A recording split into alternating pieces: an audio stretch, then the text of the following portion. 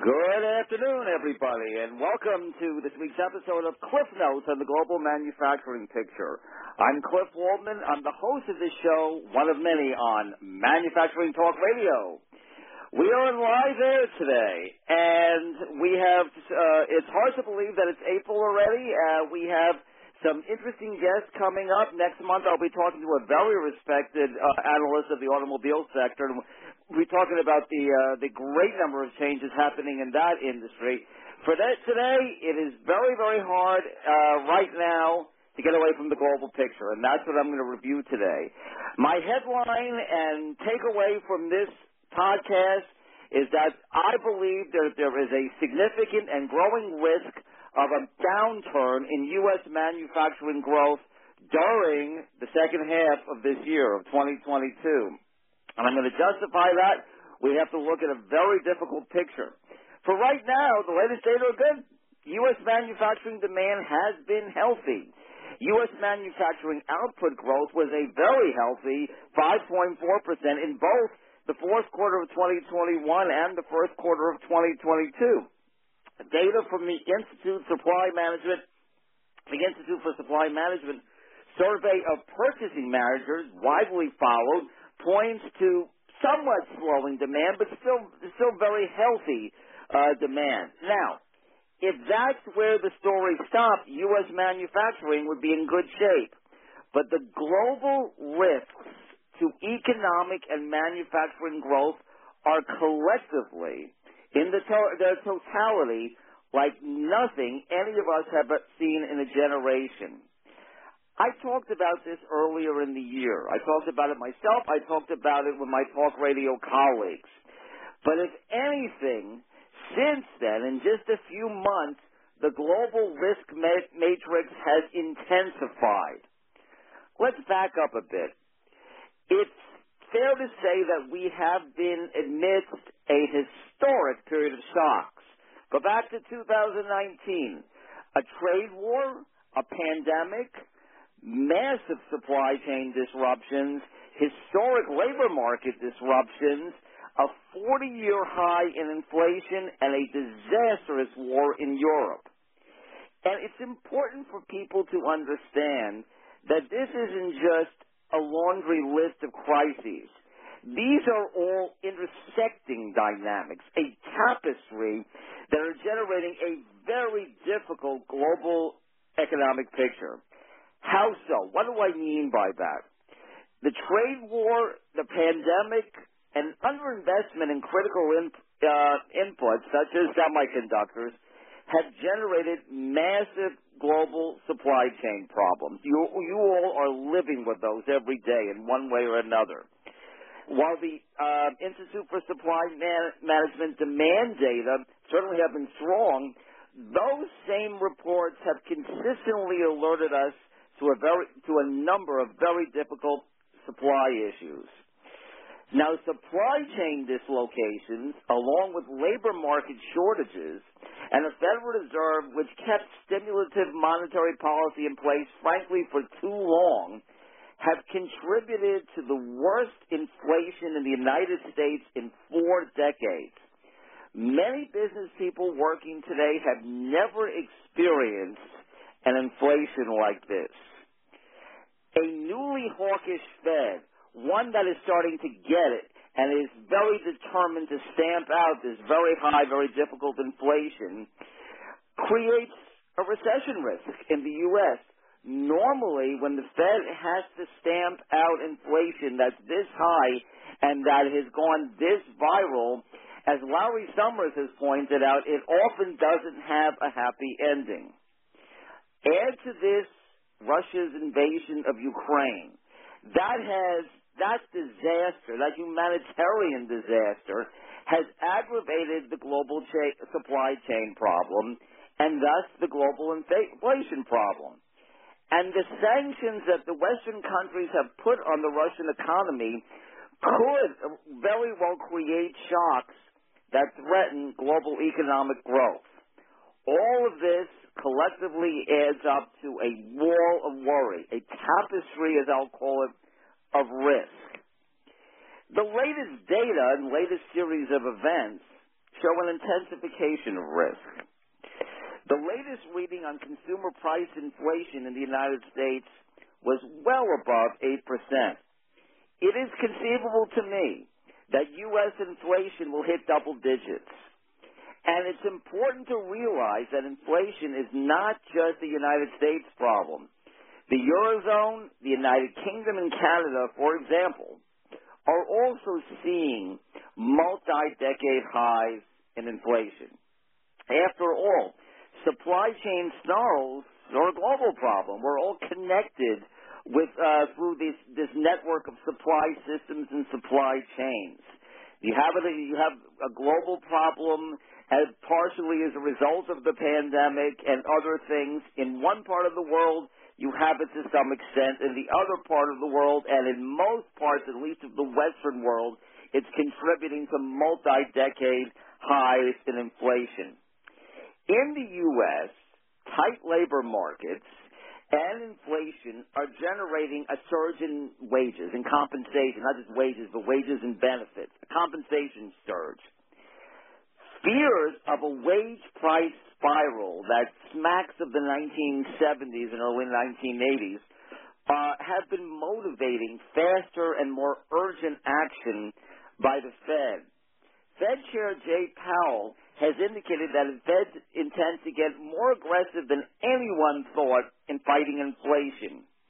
Financial markets, partially as a result, have been reacting negatively to the Fed risk and to the tapestry of risks throughout the global economy. Some of you may remember that the talk radio team, myself and my talk radio colleagues, reported on Chair Powell's speech to the National Association for Business Economics in March, and we told you firsthand that he turned decidedly more determined to raise interest rates quickly to stomp out this inflation. That's good in one sense, but it certainly creates a difficult risk, particularly short-term, for economic growth. The global picture, getting down to the specifics of manufacturing, let me point out one thing that is very important to remember right now. Roughly 65% of United States manufacturing output, of goods that are produced in the domestic U.S. manufacturing base, about 65% of them are sold outside of the United States. Thus, there are two things that worry me greatly. Rising interest rates and global uncertainty are putting unwelcome upward pressure on the dollar. Upward pressure on the dollar means that the dollar cost of a U.S.-made good is more expensive outside of the U.S.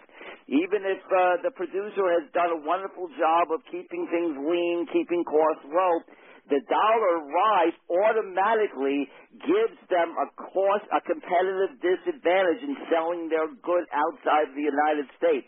So the dollar rise is making things price difficult. And the outlook for global growth has slowed down dramatically. The IMF, the International Monetary Fund, is forecasting a significant slowdown in global economic growth. Take these together, a rising dollar into a slowing global economy, and you have a very difficult situation for U.S. manufacturers. Strained by war, and every part of the world is seeing great stresses. Strained by war and high oil prices, Euro area growth is expected to weaken to 2.8% in 2022 from 5.3% in 2021, and then weaken further to 2.3% in 2023.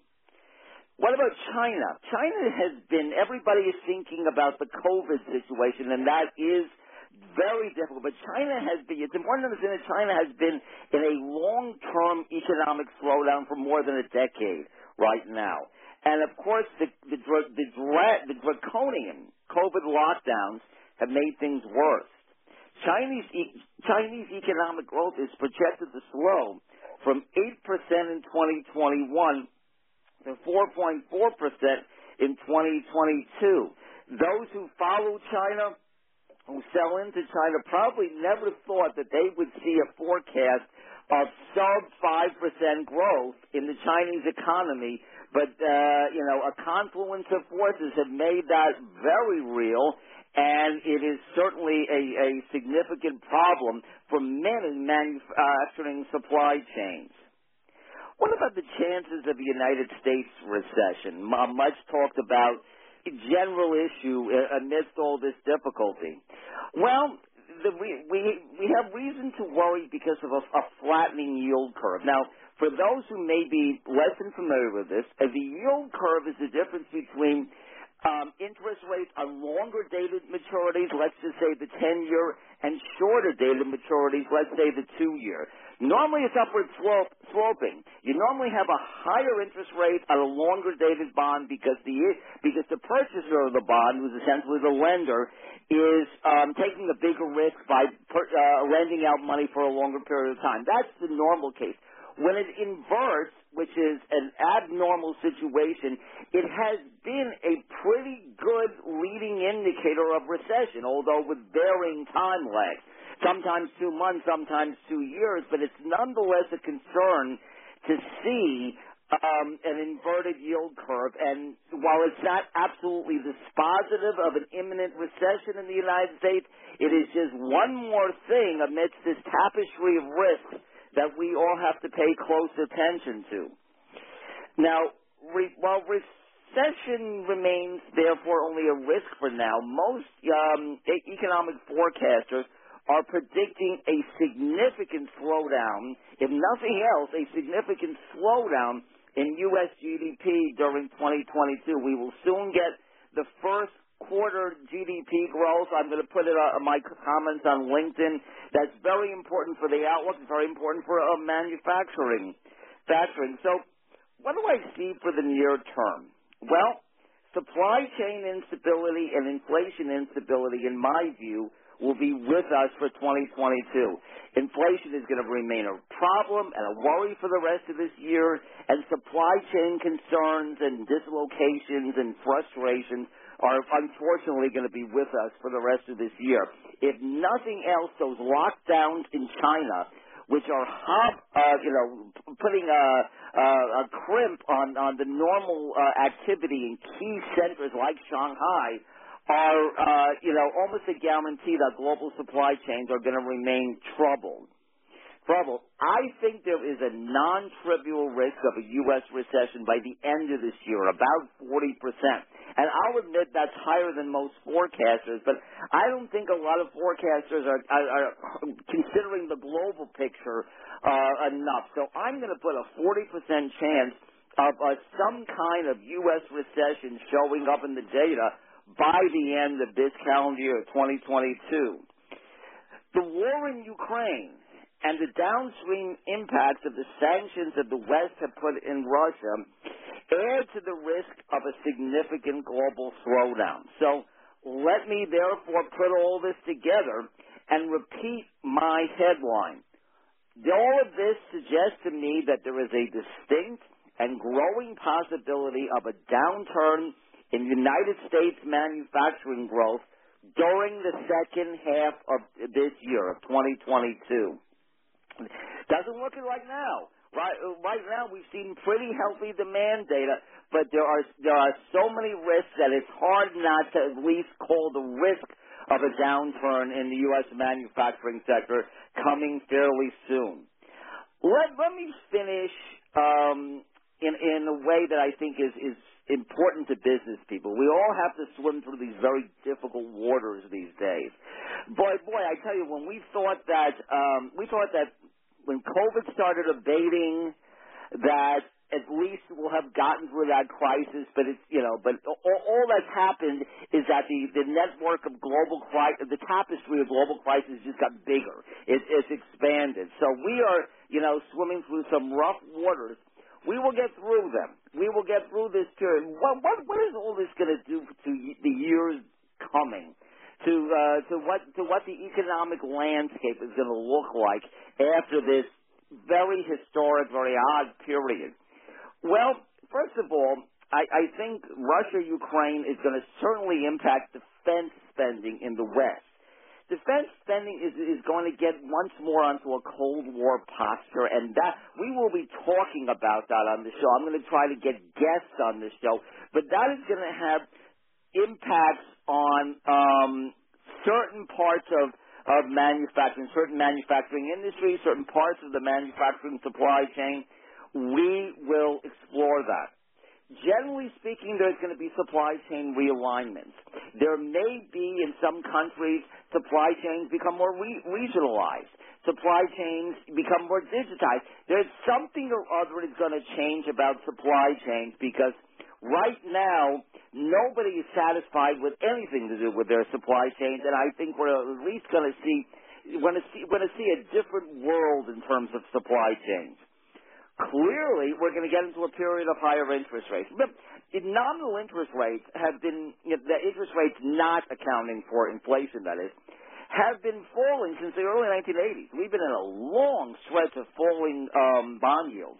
That's going to change. We're going to start to see higher interest rates. China is no longer a booming story. We have been seeing and will continue to see a structural slowdown in China because apart from all of the crises of the day, China has been burdened by terrible demographics. It has a rapidly aging population. Its property sector is not imploding, but it's at least consolidating. There are just a number of things that are making, the long-term view of China less favorable than a lot of people understand. So China is going to become not just a short-term, but a long-term slowdown story of great importance to a number of industries, a number of manufacturing supply chains. There's going to be, coming down to your companies and to other companies, as we know, one of the things that COVID has done and will continue to do is that there are dramatically changed relationships between employers and the workforce, the whole issue of working from home, the whole issue of wages, the whole issue of work conditions, work relationships has, this has been a revolutionary time for us, partially spurred by COVID, but not entirely, and I think that whole workforce, employer relationship is going to continue to sort of evolve in ways that may surprise a lot of people. As for COVID, it's going to remain a significant global challenge. China is showing us right now. Less so in the United States, very fortunately. The COVID risk is smaller in the United States, but I think at least for a while it's going to be a frustratingly persistent risk. This is Cliff Woolman saying we will see you next time. I'm going to continue to follow the data. I'm concerned about the stability of U.S. manufacturing output, and we'll be following all this very carefully for you. Have a good day, everybody. Bye.